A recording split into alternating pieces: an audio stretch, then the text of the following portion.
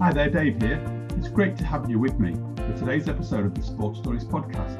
This is episode number 33, and my special guest today is Chris Ratcliffe, the current Chief Executive Officer of Boccia England. I'm really excited to be speaking with Chris for a number of reasons. He is a senior leader in a governing body, and he has overcome incredible adversity in his life, being born profoundly deaf, and has yet achieved both in performance sport and business. And lastly, he is a real advocate based on his experiences for diversity and inclusion. Chris really epitomizes the principle of sports stories, those of inspiration, education and transformation.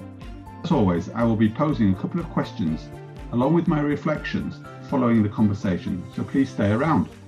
Now, just before we get on with the conversation, I want to let you know that I have a number of fantastic guests lined up over the coming weeks from a range of different sports and backgrounds. I am confident you will be intrigued and will enjoy what we have to say, so please consider subscribing today on your preferred podcast provider. And whilst there, or after you have listened, please leave a quick review. As you probably know, subscribing will ensure you don't miss any future episodes, and leaving a review does your little bit to help others find the podcast and the other Sports Stories content. This also includes the newly launched coaching and mentoring service from respected and experienced practitioners who are closely aligned to our purpose and beliefs. So let's get on with the show, and without further ado, let me introduce you to today's guest, CEO of Boccia England, Mr. Chris Ratcliffe. Chris, thanks very much for giving your time up today and joining me on the Sports Stories podcast. It's a real pleasure to have you on the show today. I'm really looking forward to speaking to you. Obviously, we've not met before in person. I've read a little bit about your story, but obviously you're also the first person that I've had on that's deaf. And I'm really keen to hear a little bit more about your story and also sort of highlight some of the good work that you've been doing and have done over your career. As a start, I obviously like to introduce my guests and give them a chance to say a little bit about who they are. So by way of introducing yourself, can you just tell us a little bit about your introduction to sport and your involvement in it at a younger age? Well, yeah. So I think I was introduced to sport at a very, very early age. We lived in Australia at the time, and my parents took me along to soccer. And before moving to Australia, I also enjoyed going swimming in what was called Radcliffe Baths in Bury, where I would happily swim along underwater most of the time, much to my parents' sheer panic, while my older sister was struggling a bit. And so their attention was very much focused on her while I was just left to my own devices. So I carried on swimming and did some training when I was in Australia, and I carried on swimming for quite a while throughout my teenage years. But for those of you who know about swimming, it's probably one of the hardest and most isolating sports to do because it's hardware, there's a lot of training involved, and it's completely isolated in the sense that you're just you ploughing up and down the lanes of a pool. And actually, my personality, I was much more interested in social interaction. So I enjoyed playing football at school and carried on playing football all the way up to my early 20s. But then in between swimming, water polo and football, I got involved in other sports and eventually started playing rugby at club level, and went on to play for the Welsh Staff team and, played quite a lot of rugby until just before I was 40. I think my final game was in Murrayfield at the National Plate Finals in Scotland. So I was quite lucky in that respect, ending a career on a high, winning at Murrayfield. So, wow. Being very lucky. Well, Chris, and if I take you back right to kind of your first involvements, as you say, in that swimming, why swimming, and what was your involvement of your family in how you got into swimming and into sport? It's an interesting question. I mean, looking back, my mum was quite a good swimmer at school age, and she ran a couple of races at school level and was a swimming teacher. So I guess she sort of got quite interested in my swimming, and she see that I was quite good at it. So it's just natural outlet from that point of view. And I think that, what my parents were trying to do is trying to include me as widely as possibly across all areas of society. Being the only deaf person in the family and being the only deaf person in my community, so I was very often sport was where I was actually able to feel like I was recognised for being somebody for my ability rather than somebody different because of my deafness. And unfortunately, came along with my deafness. I did find episodes of bullying in various places, and I remember very well one time when I was swimming that I used to get teased by a lad in particular who I can't remember now who he was, but I do remember very well that I swam against him in a race in the club gala and beat him, and turned around and just said to him, how did it feel being beaten by a deaf person then? And that was it.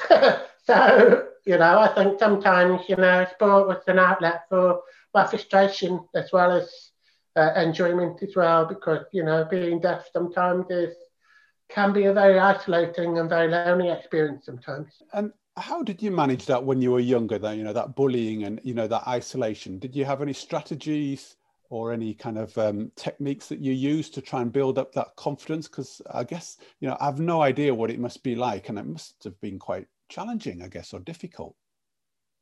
In my early years, I know my parents had to deal with a lot of my frustrations. I would obviously, being redhead, I would have a natural temper on me.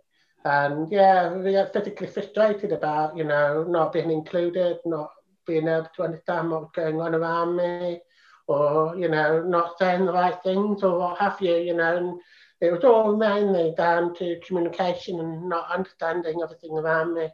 Over the years, I was lucky. I went to a deaf school at the age of 11, which was a grammar school, and that was probably the first time where actually, I was in par with everybody else. Everybody else was deaf, and fortunately, we also played a lot of sport at that school. So playing sport with deaf peers was actually quite a liberating experience in many respects, and I think that sort of brought out what I was hoped to think, to my other better qualities rather than my frustration from that point of view. But I'm also hearing there, Chris, that you use that, by the sounds of it, as a real motivation, a driver, that frustration to really help you progress and challenge that energy in a constructive way through sports. Yeah, I think sport was definitely, because sport is an area where you can be physically competitive. Right. It was something that came naturally to me, and I'm not what I would say the most skillful individual when it comes to technique or talent, but I was always, the hardest runner, the hardest worker. I would run as long as I could on the pitch, and I think, my competitiveness as well was my strongest attribute. I didn't know when I'd been defeated, and I would take that to the end of any match if I could. So definitely that competitive nature. And I think, when you're trying to impose yourself in a hearing team of a team where nobody else is deaf, you have to be that much better than everybody else, and you have to prove yourself and things like that. So it was really sort of sheer bloody-mindedness, I think, is the best way of describing it, really. Well, and I think, I sort of, you have to work hard, and you have to work harder than everybody else around you just to prove that you're capable and you deserve the opportunity. And I think that's been reflected in my career as well. So, Chris, how did you communicate and how did you hear? How did you build the strategies up to engage with other people when you couldn't actually hear them? Well, it's interesting. I mean, I was born deaf, profoundly deaf, and I wasn't diagnosed properly until I was 2.5 years old. Wow. And so I hadn't yet developed any language or communication. And my mum, both my parents really, but my mum in particular, spent a lot of time working on me in terms of, using a speech trainer, making me mimic copy sounds from watching the speech trainer with the pedometer type thing in front of you. And that competitiveness was if I wanted to match exactly what my mum was doing. And that's the very nature of what I became, really. You know, you have to prove that I could do it and things like that. And my mum used to spend a couple of hours every day with me for my early formative years. So I did learn to speak, and it was the only option that my parents were given in terms of understanding how they could teach me to speak and communicate and learn language, because they were being guided by other people. I didn't come across other deaf people until much later in life, and then obviously, you know, some of my closest friends are other deaf people who use sign language, and I use sign language socially when I'm with my deaf friends, and I find that quite relaxing from that point of view. So, you know, thinking about what you're saying and hearing. I had a cochlear implant about 9 years ago, and that was a bit of a revelation, really, because I went from not really hearing speech sounds to learning to hear electronically with a cochlear implant and trying to understand what was being said. And initially, for the first 6 months after the cochlear implant operation, it was really hard. I wasn't even sure that I'd done the right thing, but over time, I can now hear speech better, speech sounds, and it certainly helps me in terms of my work and my work environment, because I am the only deaf person that's working in my organisation and within the immediate reach of my sector as well. Wow, and I love your bloody mindedness and your competitiveness and those sort of attributes within you, and how you kind of said I used them in the sport world, but it sounds like you really called on those attributes to drive you to be able to engage and communicate and learn how to listen, actually, you know, and make your way in life, which is just fantastic how those sort of parallel journeys have taken place. So congratulations on that, and well done. It's just, you know, and I think it's just a real credit to you, to, you know, what you've achieved, both on the sporting field, in sport, but also in life. So let us lead us on a little bit, because for me there is, you know, you mentioned the sector that you work in. Okay, so tell us a little bit more about how you've grown through the sports sector. You know, what roles do you play or have played in the past outside of actually the sporting field?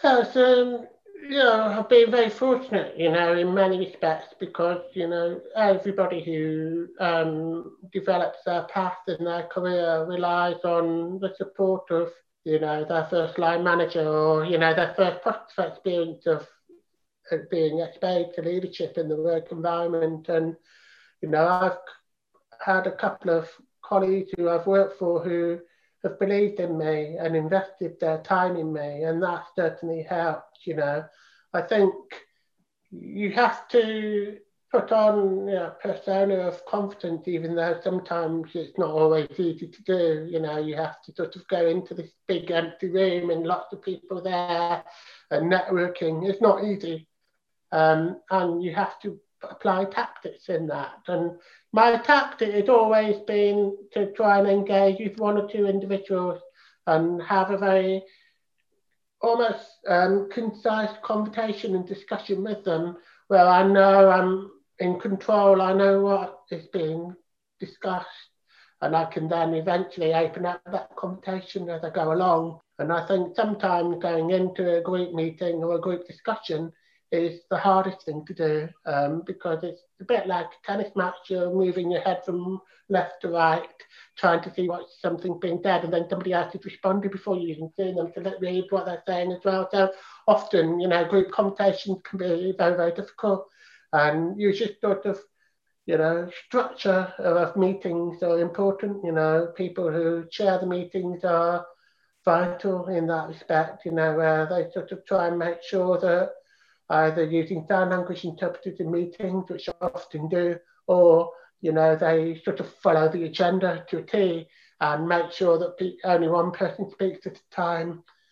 So all those tactics put together to try and make it work for me as much as possible. But it is tiring. I was saying earlier when we first met, you know, using the current situation, using videos all the time and video calls, you realise how draining and how tiring it is.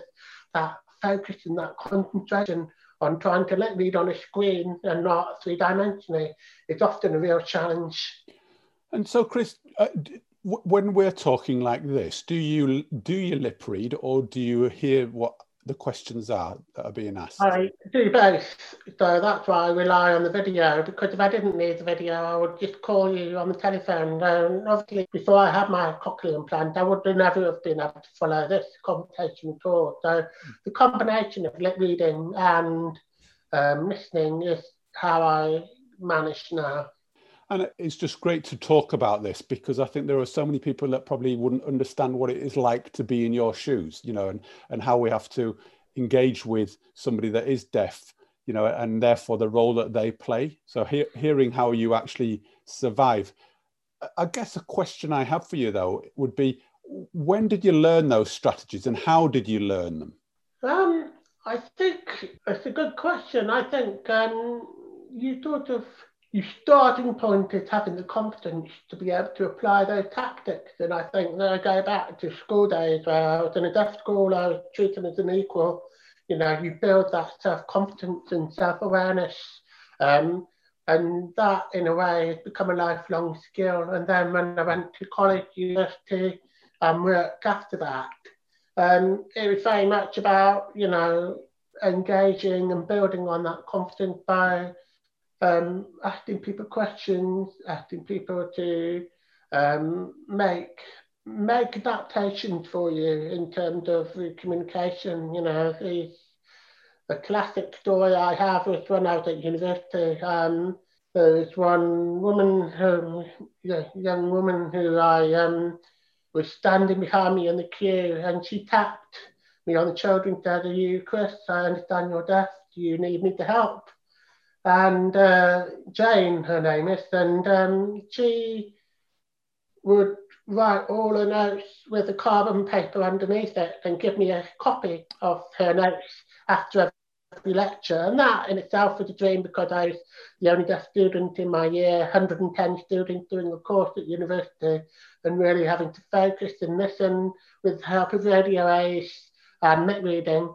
And to take notes on top of that would be impossible. So that's one good thing about being deaf, is I never have to take notes in meetings. Somebody else has to do it for me, and that helps, But I always joke, going back to the Jane who took all my notes over the 3 years at university. I always joke, how come she got a first class degree and I didn't? Because I used exactly the same notes. I love that. That's brilliant. And why didn't you get a first class degree, given you didn't use all her notes? You used all her notes. I think I didn't do very well with A levels at all. I was too busy playing sport, really. I played a lot of sport at the time. I picked the county schoolboy level of football, swimming at county level, and I was just enjoying, all that sport, and probably didn't apply myself as much at my A levels as I should have done, and then tried to make up for it later on when I did my degree. And I treated my degree course as a job. I wasn't the typical student. I went into university at the age of 21, so I was a bit late.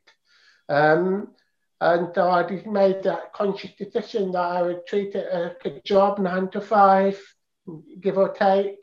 And I would just get up every morning, work. Even my final year at university, I'll be up early, working through the whole day, and then I'll finish in the evening, be able to go out, socialise, do sport, go to the pub, what have you.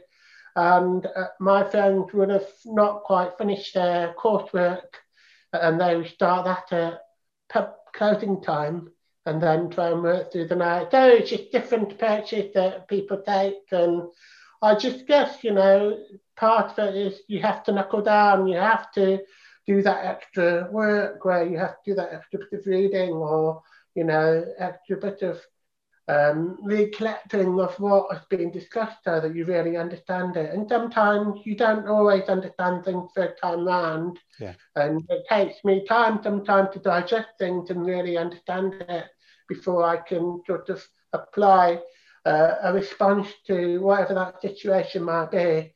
And that's not always easy to do when you're a leader and CEO of a small organisation where constant decisions need to be made sometimes.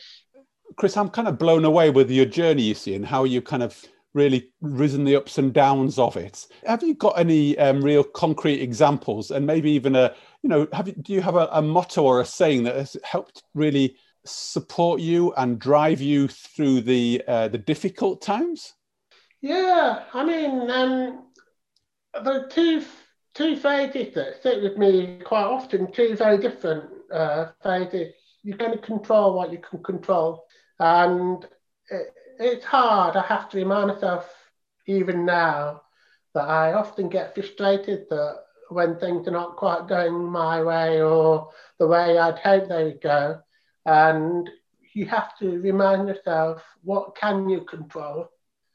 And what is outside your control? What can you influence?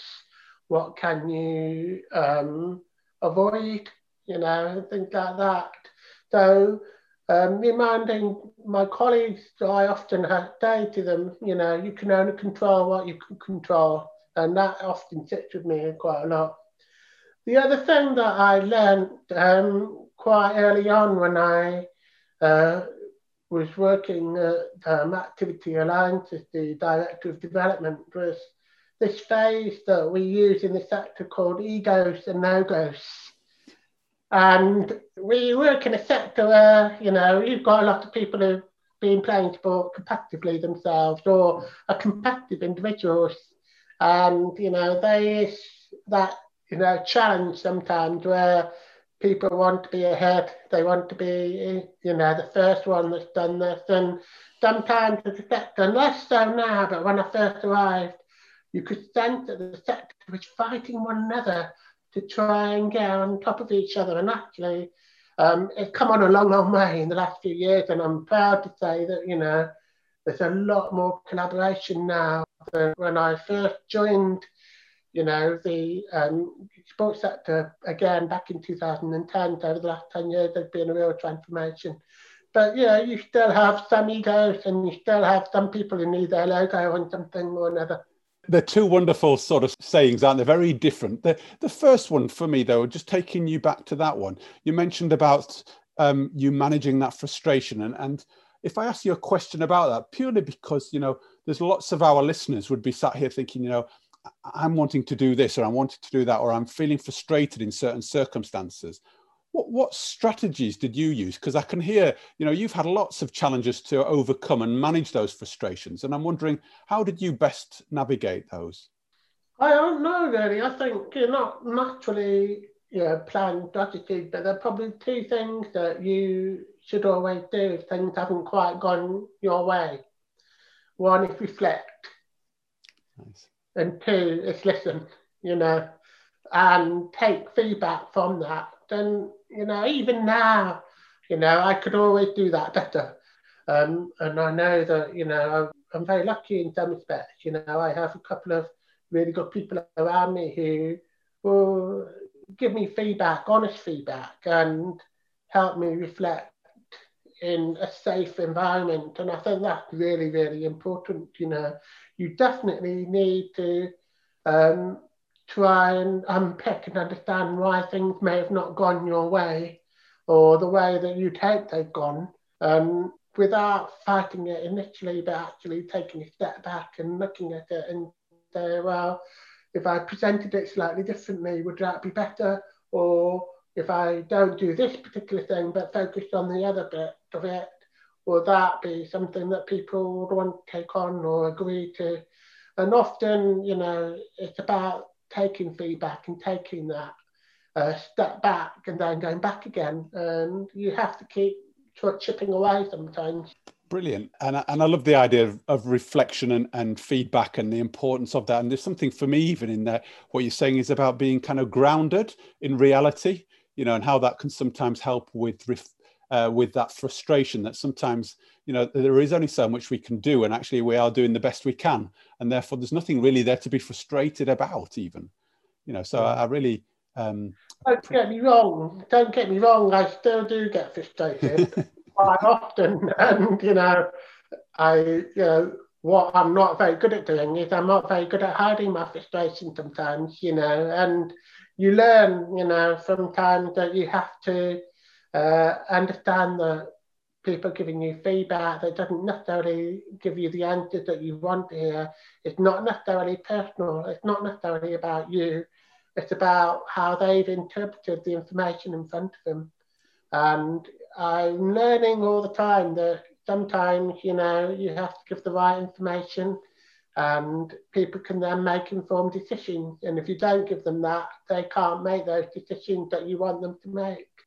On that point, you say you're learning all the time, and and that's what I kind of love about your story so far. Is it's been a constant journey of learning.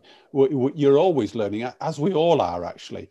And I'm just wondering there, in terms of managing your frustration and giving that kind of feedback, how did you learn about that as a senior leader, and when did it kind of really start striking you that sometimes you had to be a lot more conscious about the feedback you give and how you give it? So before I joined Bosch England in 2016, I was working for Activity Alliance, and my boss there, the CEO, is Barry Horn. And Barry is a great guy. I still keep in touch with him, and I'd like to see him as a friend and a colleague over the years. And he did quite early on make me reflect by saying you can't always get frustrated and angry about decisions not going your way. And it was useful feedback at that time, and you sort of learn as you go on. And one of the challenges when you're CEO is that you're working very often to a board, and I'm very lucky in many respects because I have a very good board. But equally, my board, given the breadth and knowledge that they have and the experience that they have, will ask me hundreds of different questions about things. And I'm not always as prepared as I could be. And I think preparation is key. And I think what I've learned over time, in particular the current situation with COVID-19 and the pandemic that we're all facing, is that heightened anxiety amongst us all about the situation, both financially and operationally, is how you make sure that you're well prepared and you've got the answers, prepare for whatever questions you think might come across. And I don't get it right every time at all. I'm learning all the time, and my current chair, Mike, has been very good at providing that honest feedback, and you have to listen. And you don't always like hearing what you hear, but yeah, that's me to a T. Wow. Let me flip the control the controllables kind of motto that you shared. And is there a real great example you can think of where in your career, both in the sport or as a leader, senior leader, where that phrase or motto of controlling the controllables has really, really been very successful and paid dividends for you? Yeah, I think in the early days when I was at Activity Alliance, there was real challenges. It was in the time when there was a comprehensive spending review, which we're coming for a circle around again. Back in 2010-11, when we were being questioned about what we were doing and why would Sport England want to invest in this particular area of work that we're doing around engagement with our, at the time called Community Sport Partnerships, and the real challenge with that was actually, if I look back, Sport England were right, we couldn't really share the impact of what we were doing at the time. We knew what we were doing was good. We were engaging with county sport partnerships. We were helping them to understand how they could better engage with disabled people and local organisations of and for disabled people in their local area, and provide them information and bring them into the sport and recreation fold. But we needed to show evidence, so I undertook quite a big piece of work with the support of my team around me, where we captured that evidence and we simply asked in the end of it all, it was really down to two key questions. Did the county sport partnerships understand things better?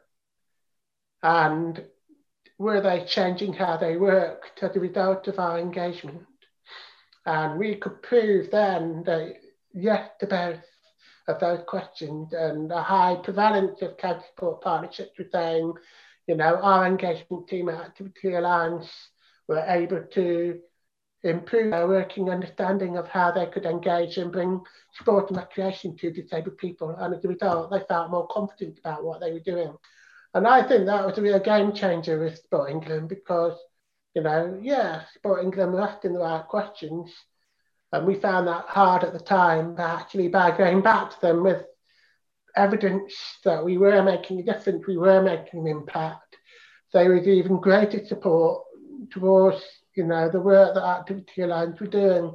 And during that time, it was a really tough lean period because, our very existence at the time was being questioned. And by doing that, you can see, even though I've left over 4 years ago now, how Activity Alliance are going from strength to strength. And it's a lovely example for me. And as you're talking, I'm really playing with the idea of this control, the controllables again, from this, as we're talking both in business here and in the world of sport performance. And, there's certain things in the sporting environment, isn't there, in performance sport, as you've played in and been in, which are kind of out of your control a bit, but there are certain elements which you can control. And I think it's a lovely tension, actually, between, performing at our best. And I'm hearing there with the Activity Alliance that you really try to nail down and get a grip of actually what was going on and what people believed and what you could do, which was trying to control what you could. And I just think it's a lovely lesson for people to really think about taking ownership, and therefore how that plays out with both being realistic about the environment you're working in and also how we manage our frustrations, because there are some things, we can't control the weather really, can we, in certain instances, for instance. Especially not in the UK. yeah. But it's a powerful kind of motto, isn't it, to take with us, because, do you beat yourself up about things which are out of your control? Yeah, absolutely. I agree. And I think that,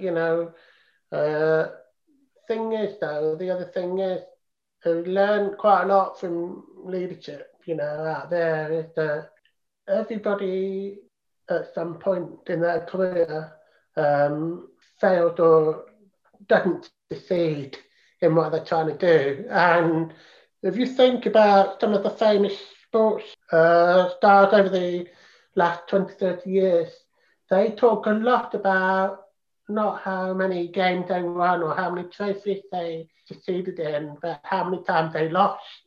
I think Michael Jordan's a classic one for that one, for every most valuable player, he missed X amount of shots and, he did that many hours and things like that. And there's no question about it, behind any success, whatever you do, there's often a lot of preparation, a lot of hard work, a lot of grounding to be done, and whatever option you take. And I think the reality is that success is often down to the effort you put in more than anything else. And I, for one, for my own sport career, which is mirrored how I try to apply myself in my work life, is that I knew I was never the best. I was never the quickest. I was never the strongest. I was never the tallest by a long way. And so I knew that I had one thing, that was determination. And you just have to put that effort in. You work that bit harder. You have to prove everybody else that you were that determined, that you wouldn't give up. And that's how I got in, and how I got to where I did at the time. So Chris, other than determination and hard work, those two key components which you've shared have really been a theme through your career, both sporting and into the working world. What other kind of attributes or behaviours have you really learnt along the way that's really stood you in good stead for the job you now do, other than that sort of hard work and determination?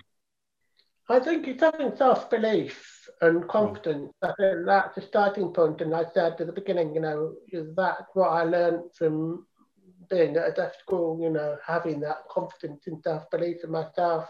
I don't think I would have got that in a mainstream school as being the only deaf person in a big environment where I was struggling to communicate and struggling to stand out. So what did that environment and that school give you there to build your self-belief, would you say? Well, you weren't different. Okay. So, yeah, from that point of view, you weren't bullied because you were different. As a deaf person, you were there, and it was this much smaller school. So there was 200 of us in a school for age from 11 to 18. So 30 pupils per year group, which is unheard of outside of, in the mainstream education sector. So it's much smaller numbers, much more one-to-one contact time with the teachers. There was the role models there, older people who were succeeding in academic life or sport, and you could learn from them. You sort of excelled in what you showed to do, and obviously we were a very successful school in many respects, given how small we were. On the sports field, we were playing local mainstream schools at football, swimming, and the swimming team at the time, we were one of the strongest swimming teams in the area. I don't think we ever lost. My year group for boys, we never lost a race the entire 6 years that we were together against any other school out there. And that was a fantastic achievement, because 3 of us from that year achieved international standard in deaf swimming, and that was fantastic. So because you felt you were good, because you weren't treated any differently, and you were part of a common group where you could engage, communicate, interact, you grew up in that environment being confident. And that's what I believe. I think I was very fortunate to have that grounding, really. And by having that confidence, it meant that when I left school, I could face the challenges that I was facing in further and higher education and employment, where I was no longer, if you like, protected by that death bubble. Yeah. Amazing. And I think there's so many lovely parallels there, isn't there, in terms of how do we build individual self-belief, and actually the importance of building the strong foundations for you were crucial to allow you to go and take on some of the, the bigger challenges in the wider world, which, you've clearly really engaged in brilliantly and faced and managed, and allowed yourself to become vulnerable again, kind of stuff out in the wider world, to be able to continue to learn, but also hold your own space and position in the world, which, and I'm just thinking there, you used the word, building confidence and feeling like you were not different, and allowing you to be your person, being surrounded by role models that were aspiring and achieving good things. These are lovely parallels here. And it's just great to hear how you managed to find that place. And do I dare say also that how, looking at it on the flip side, you've used it a couple of times, the idea of bullying and what that really means to people in their life and how that can really impact on them, and how awful that can be, and how you luckily found a way of managing out of that. Yeah, it's an interesting one. I don't think I really saw it as bullying at the time. It wasn't until much later on in my adult life you understand why your own physical frustrations. And one of the things I used to be known at on the rugby pitch is that I was quite physical on the rugby pitch when I played rugby, not always in a positive light. And, I was known to throw a punch or two if I felt wronged or things like that. Although I never got sent off in my career, so that's good to know, And now when I look back and reflect on that, I know that sometimes the physical nature of who I was, I'm quite big, I was quite strong, and I knew that if I didn't know the answer to something or I couldn't find the solution to something, I would just physically outdo that situation. And that's how it started, I remember being teased by somebody physically beating them at swimming. I remember being punched by a group of boys, in the park because I was deaf, and being able to stand up and fight back. And I'm not saying that that was the right thing by any means, I wouldn't advocate that at all. But that's how I dealt with the situation at the time. And I don't think my parents were really fully aware of the challenges I was facing at the time. I think for them, they were determined to not treat me differently. And that in itself had its own challenges, from that point of view. Yeah. But equally, I think they were doing things for the right reasons. And I was very fortunate that, I felt very safe with them. I felt very safe with my family. But, there was sometimes the frustration for me was, they didn't really understand how isolating it was at times. Yeah. And I think this is what I'm just really enjoying hearing, actually, that openness about, what it must be like to be in your world, actually, and the frustrations. And I'm, hearing you tell the stories about the rugby pitch and, in the park and stuff is somebody kind of nearly growing up through understanding how to manage that physical frustration, managing their anger, managing all of that around them, their emotions, isn't it? And just again, loving your reflections back on it, looking back and in hindsight saying that's really helped me become the person I am, the highs and lows, but I've learned loads of good stuff along the way about how to manage myself. Because I think, joking aside, we end up in the corporate world now, maybe in a senior leadership where people might try to bully us again in conversational kind of ways, or we're in we might feel we're in like a playground setting in a meeting sort of thing, and knowing how to manage your emotions and your frustrations and your anger in certain situations is crucial, and I'm just hearing those lovely connections that you've made, which I think so vital to those listening in. Yeah, I mean, I think this conversation's really useful for me, actually, as you're talking now, and you're just thinking and reflecting on why I might respond in different situations like I do, never really consciously thinking about it before, But I think there's a very fine line between, managing frustration and getting frustrated, because you over and above everything else, you want to succeed. And the determination to succeed sometimes outweighs everything else around you. It's when you learn, and particularly now, in your work environment, that actually most people are on your side anyway. It's okay, and I think that's a real difference. When maybe, when you're playing sport against another team, or you've gone through periods of isolation where you feel you've been picked on, that is a very lonely experience. And I think it's hard sometimes to remind yourself that actually people are looking out for you, really. They may not understand what you're going through in detail, but they are there for you when you need them. And it's definitely true of this case in this day and age. Yeah.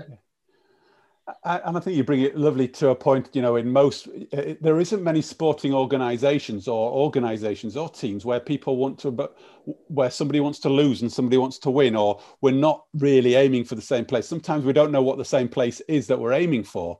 But actually, if we can clarify that, as you say, we're often in it to try and support one another to a common purpose. I think that's quite a useful phrase. And, Chris, taking it on to the role that you do now, what do you see as some of the challenges or opportunities for, either boccia or disability sport going forward? I'm glad you brought boccia up, because obviously being CEO of Boccia England is a real privilege, and it's the most amazing sport. It's fantastic. And when I first joined boccia, I don't think I really appreciated how great a sport it is, And I think one of the Sunday Times journalist actually said that boccia is the greatest Paralympic sport ever, and it's true. I think, it's tactical, it's challenging, people describe it as two-dimensional chess. So it can be a really exciting game, and Some people haven't quite got that yet because we don't know what boccia is outside of our bubble of boccia. And I think that, for me, raising awareness and understanding of boccia, the sport, what it is, but also why it's so important to our players, particularly those who are, on the pathway, who, for them, boccia is their life, without boccia, they feel that, they'll be isolated, they wouldn't be physically active, over 50% of our boccia players can't access other sports whatsoever. So from that point of view, it's an amazing thing, and I think particularly relevant now to the government strategy for sport. We look at individual outcomes around well-being, happiness, mental, social, physical, all those attributes. Boccia lends itself to all of those. But what it also does, beyond that, is it allows people who are inactive to engage and become active over time through that catalyst of boccia. Because what boccia does is you give people in a group, a room, a couple of balls. They don't have to get off their chair. They can sit on their chair. They start throwing the ball. Then all of a sudden they start to interact. They start to engage. So then they become motivated. They become interested in one another. They engage. And we know from work that we've done with some of our partners that boccia has been a catalyst for people becoming active for the first time in their lives, or, becoming active again after being inactive for a while. So it's an amazing organisation to work for in that respect.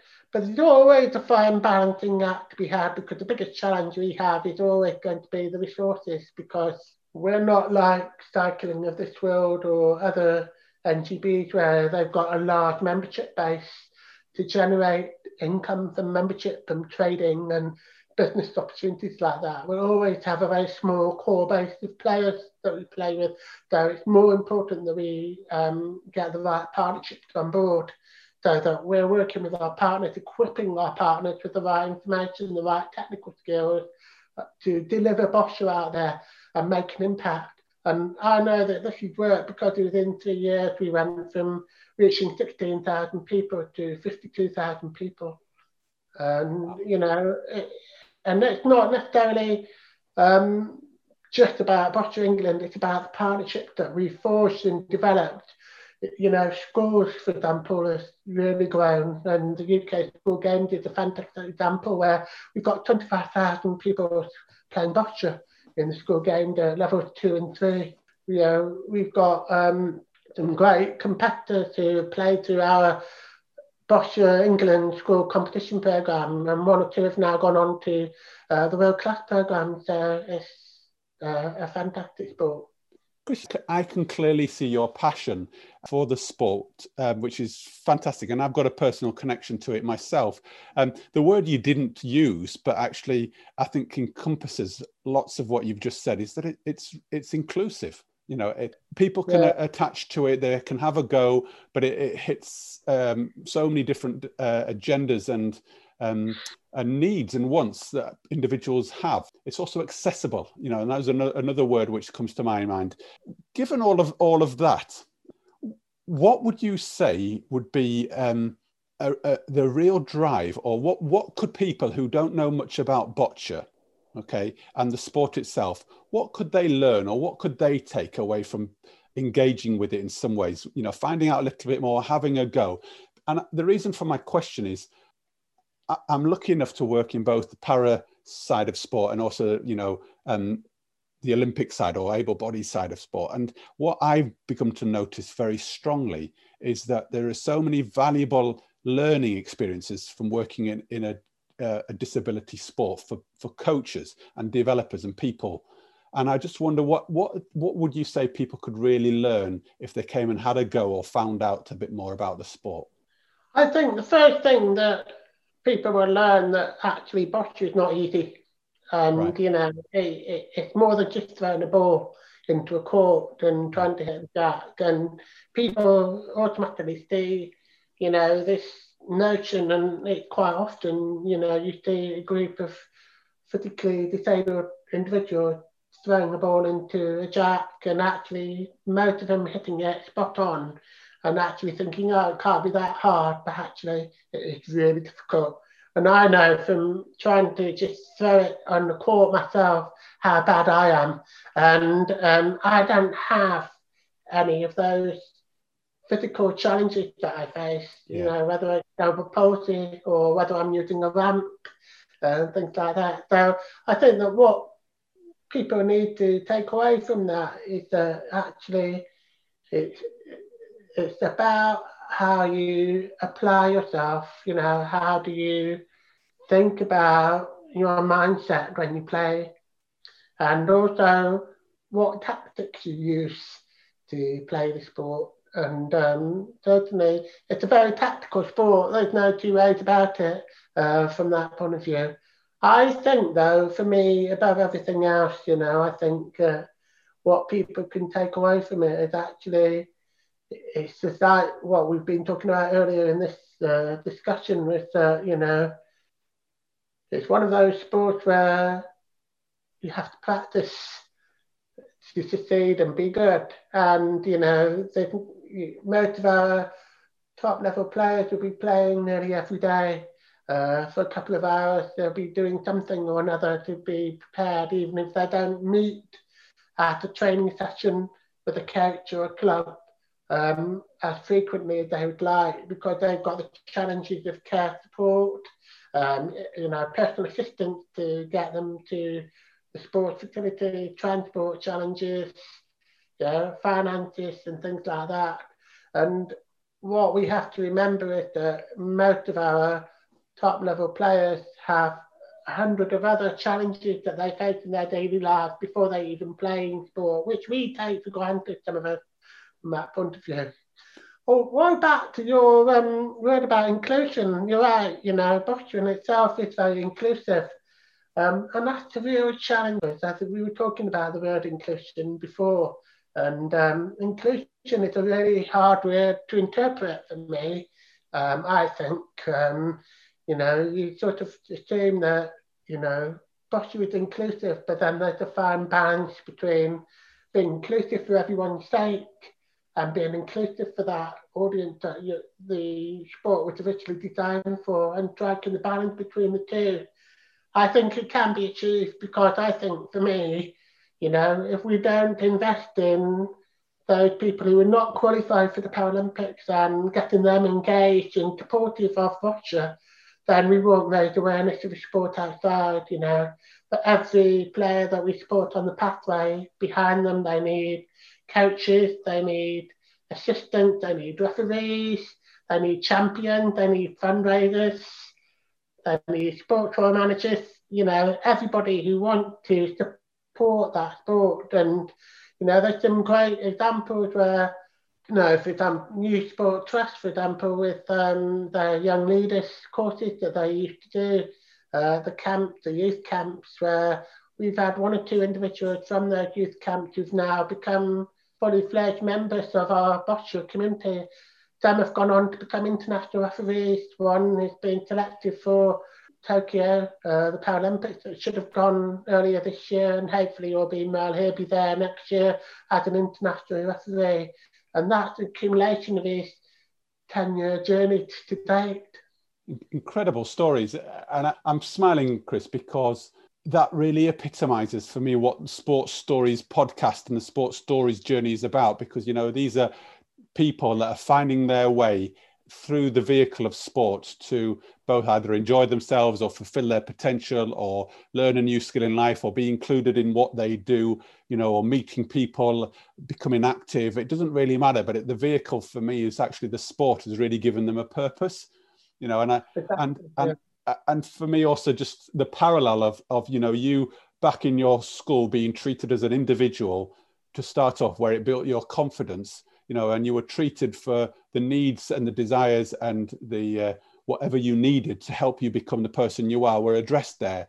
And I just think it's lovely that we're talking here about actually a sport, which I think really challenges people to think about the individual rather than the sport.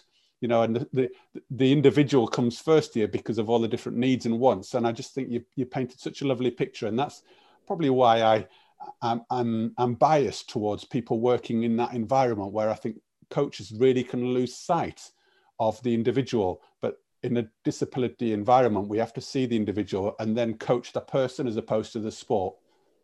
I agree fully. I mean, one of the interesting things I've learned from working with coaches when I was playing sport myself was in the UK, traditionally many coaches were not very good at dealing with the person at all, and it's sort of that social skills, if you like, but they wanted better that emotional intelligence of how to engage with the individual, to get to know them and find out what makes them tick before you then start working with them as a coach. And my rugby career really took off because at that time I had a Kiwi coach from New Zealand who came over and didn't see my definition of value to the team succeeding. And as a result, I was straight into the first team, having been on the fringe of the first team for 3 or 4 seasons and getting quite frustrated by that.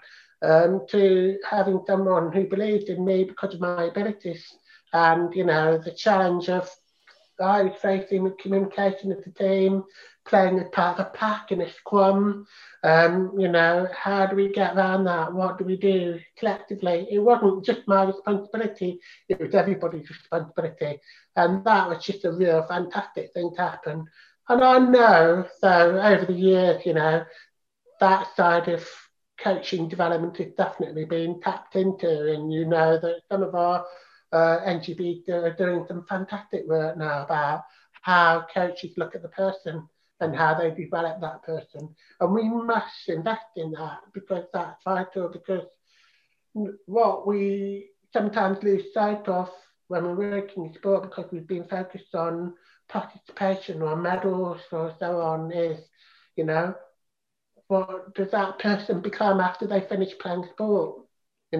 How are they succeeding in everyday life as a result of that positive experience in sport?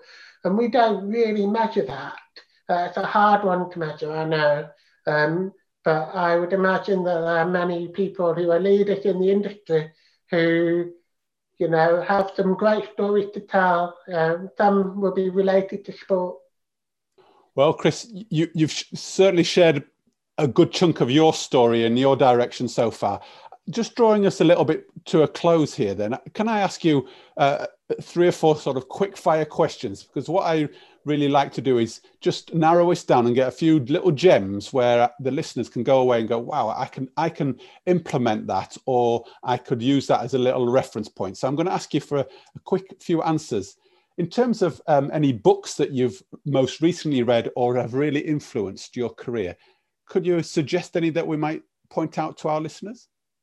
Yeah, so I've enjoyed reading a number of the sport autobiographies of the years. So, there were things like Clive Woodward's book, and the recent one by Eddie Jones I found really fascinating because Eddie Jones, you see on the TV, always looks grumpy and angry and frustrated, but actually I heard him speak at a Youth Sport Trust conference recently, just less than a year ago, and he was a fantastic storyteller. And his book is a fascinating insight, completely different from someone like Clive Woodward, who was looking at all those 1% gains, to somebody who was looking for something a bit different, throwing it out there, looking for something different that everybody else was thinking of.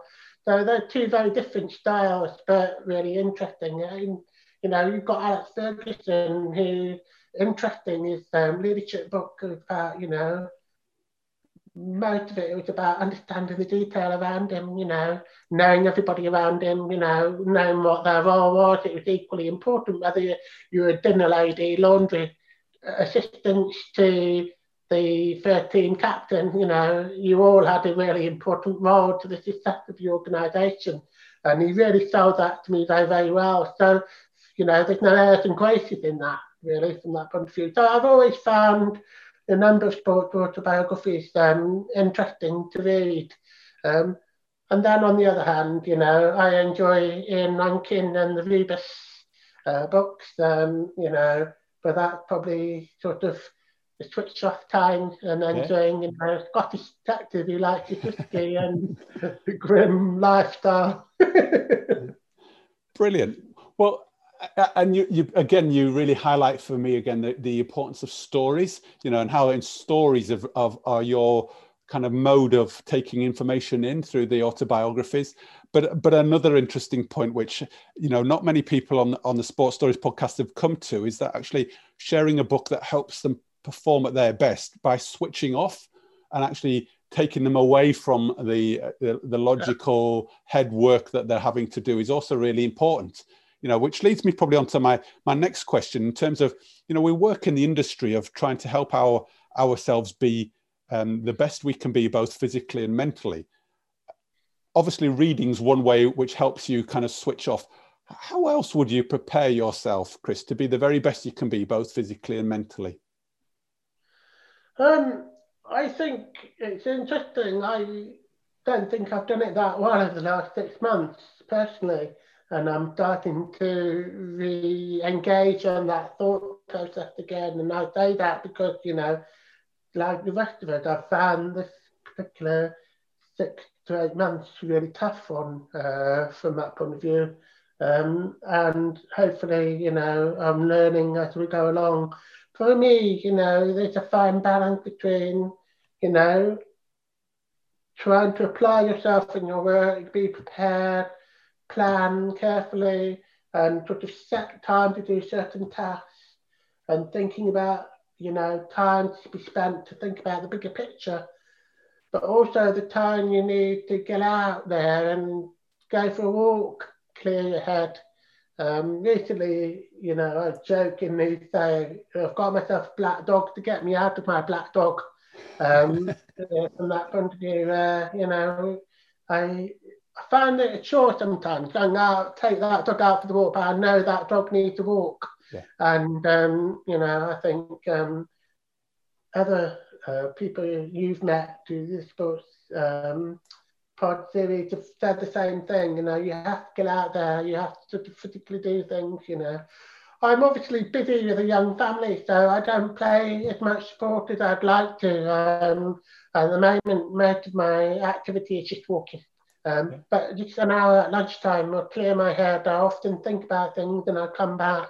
The other thing sometimes, not everybody does this, but, I have a notebook and pen where I put it in certain places in the house at certain times of the day. So first thing in the morning, when I wake up, I come down and I'll read what I've written the day before. And if I've got any immediate thoughts in my head, I write it down, regardless of what it is.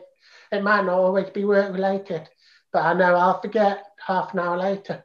So I do that, and sometimes, just pick things up as I go on in the day from those notes that I've written. It might not make sense to anybody else, but be like the odd word here and there, and it might be something that triggers my subconscious in the night. Well, I think that's a really great tip to get things sometimes out of your head, isn't it? So you don't lose them or forget them if you realize that that's maybe a pattern that comes in. I think that's a really great bit of advice. Chris, let me take you on then.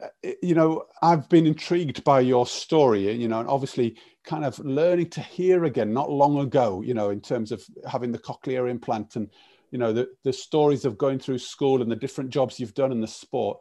Given all of those ups and downs and those highs and lows, what advice, in a sentence, would you give to yourself, a teenage version of yourself? So looking back, what advice might you give to a teenage version of yourself now?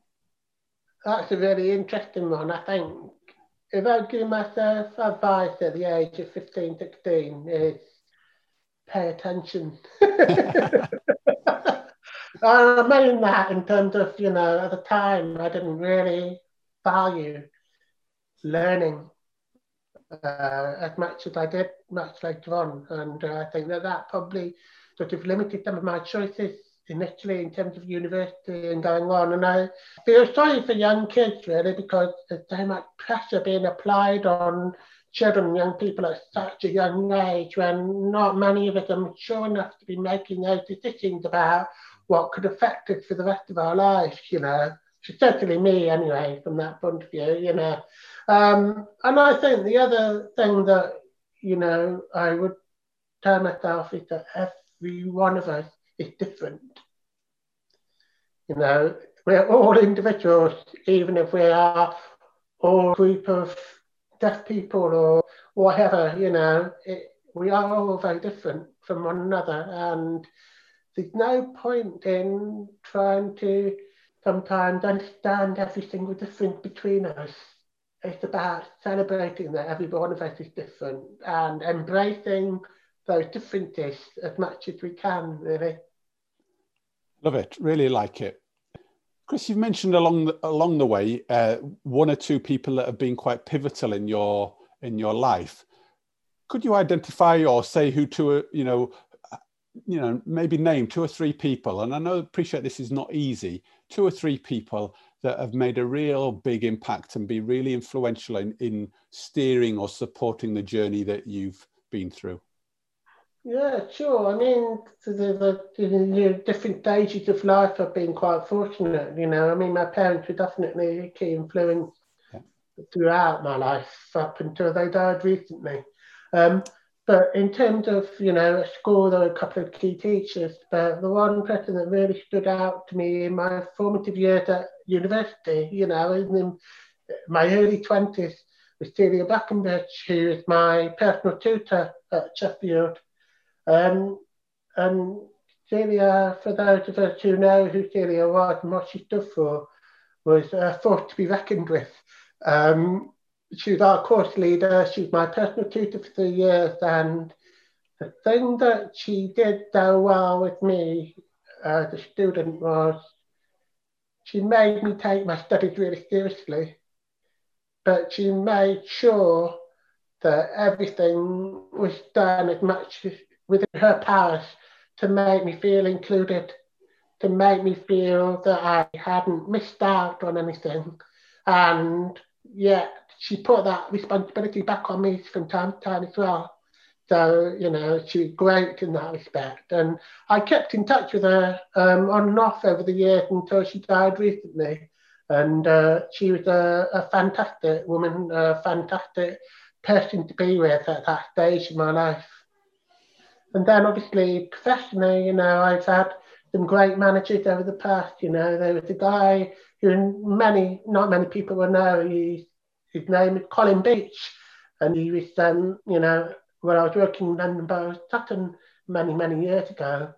He saw something in me which moved me away from just disability sport into wider management of sport within a local authority.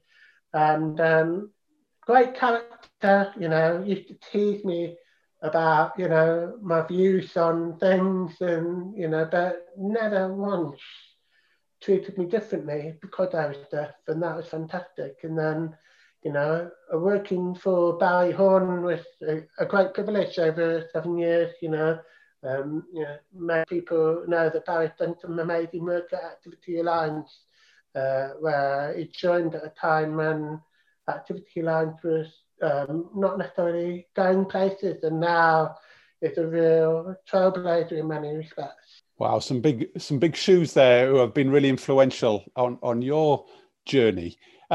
If I was then to flip it, Chris, whose sports story would you really like to hear, given that you've now shared yours and given people a real insight into your journey? Is there anybody whose story you go, wow, they've got an amazing story, I'd love to know a little bit more?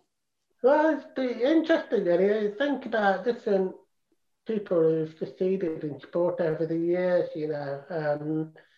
There's some curveballs out there. One or two people that will think, hey, hang on, where'd that come from?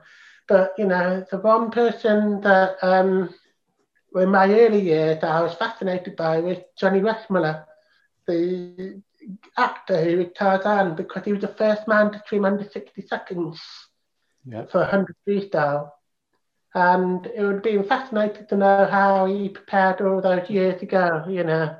The other person that I would love to sit down and learn more about is deaf South African swimmer, Terence Parkin, who won the silver medal in the 200-metre breaststroke in Sydney Olympics. Now, Terence, I know, not very well, but I've met him a few times, but I've never really had the opportunity to sit down and learn about his life, how he succeeded. You know, this is a guy who, you know, born deaf, sign language user, has been at the pinnacle of, you know, South African swimming for many, many years and still has a big sway in South Africa.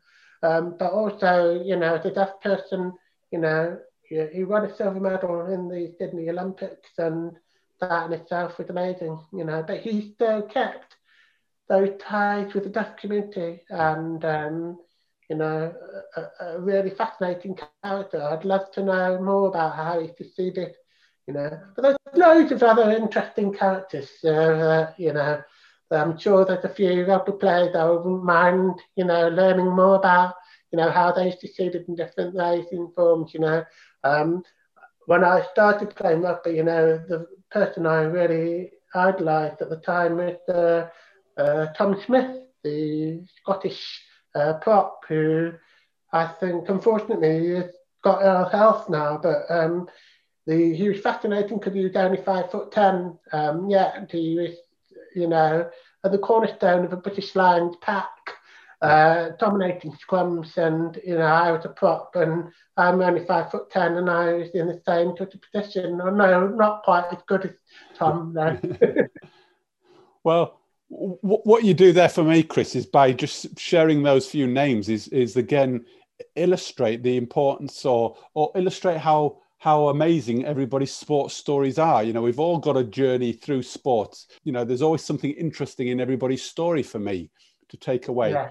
You know, and hearing that, I love the idea that some of the guys maybe are not the expected ones, as you said. You know, they were a little bit unexpected.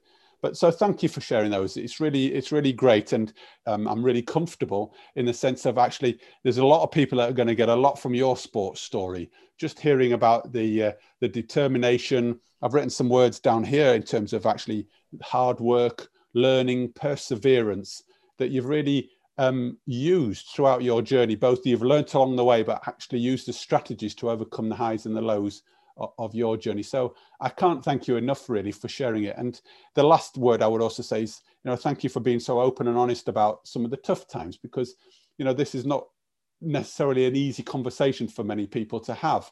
And what I would just like to say is, thanks for being able to pick up on the questions. Clearly my lip reading is really great, or your listening is really brilliant. But between us, I think we've really navigated the story really well. So thank you ever so much for being so open and honest and sharing as you have. And Chris, as a close, really, if people would like to find out a little bit more about what either Boccia are doing, or more personally about what you're doing in your journey, both in the past and going forward, how might they be able to find out a little bit more or make contact with you? Yeah, people can contact me on LinkedIn initially. If they're on LinkedIn, they can find me on LinkedIn. If not, they can find my contact details on the Boccia England website and contact me via Boccia England. But thank you very much for your time too. It's been a great opportunity to tell the story, and hopefully I've interested a few people. Oh, Chris, I know, and I'm pretty sure you will have interested a lot of people, and I just hope they take out the real principles. But for me, that idea of, if nothing else, that actually we're all really different, you know, and we all bring our own unique identities to what we do, and I think you've made that really clear, and been a very great advocate for both, you know, for both deaf people, but also for the people working in the disability field of sport and business, really. So keep up the good work. And hopefully we can have part 2 at some stage, where you can come on and tell us a little bit more of stage 2 of the good work you're doing. But thank you ever so much again for being my special guest today. Okay, thank you. Thanks, Chris. So there we have Chris Radcliffe, CEO of Boccia England. What an amazing sports story that was. I don't know about you, but throughout I kept thinking, this is amazing that a person who has been profoundly deaf was holding a virtual conversation very clearly and being so open to sharing some of the real challenges he has faced. I was particularly drawn to the awareness Chris showed about his early years and how they both helped and hindered his later life experiences. Once again, I am also struck by how adversity has played a massive part in achieving performance. And my last reflection, which did make me smiling, is when Chris mentioned some of his early strategies and behaviours he deployed, which worked for him at the time but would not really be acceptable nowadays. I do think there is a lovely message in this for us all, as to reflect on what we carry with us, which now proves to be not helpful. So the questions I would like to put to you, once again based on what I took from the conversations, are as follows. What are you taking for granted in your life, and how could you show greater appreciation for what you have? And my second question is about learning and blind spots. How open are you to your blind spots, and what do you need to have in place to unearth them, the potential they offer and the associated learning they give? Today I have learned more about Chris. He has opened my eyes to what it may be like not having one of my key senses, and I've also come to further appreciate the sport of bocce and what it can do for people's lives. And I don't know about you, I didn't realise that it had 52,000 people playing the sport in England. So thanks Chris for being such a great guest and making me, and hopefully you as the listener, think. Now once again, I hope you take some time to reflect on the questions I've posed. I'd also love to hear any reflections, questions or observations you have taken from today's episode. You can make contact via the website at www.sportstories247.com or on LinkedIn, Twitter or Facebook. I'm always keen to hear from you. In terms of what's next, our next guest has recently undertaken an incredible sporting challenge for charity, raised a huge amount of money, and has an incredible backstory of success in his sport. So please subscribe so you don't miss this. It's an amazing insight in the next few days. You really don't want to miss it.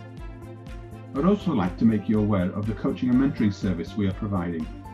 The vast majority of our guests over the past year have either been a coach in sport or personal and professional development, or have valued the support they have received from a coach or mentor, and have recognised the part they have played in helping them be successful and working towards being the best versions of themselves more often and with great skill.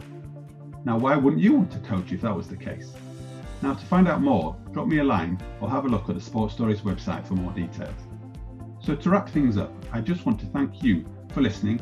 Thanks for Chris for being a great guest, showing us how to get on with things, see positivity when faced with adversity, and be a great advocate for continued learning and development. So from me, David Levine, have a great week, and remember, you won't want to miss next week's episode of the Sports Stories podcast, out in just a few days' time. Thanks and take care.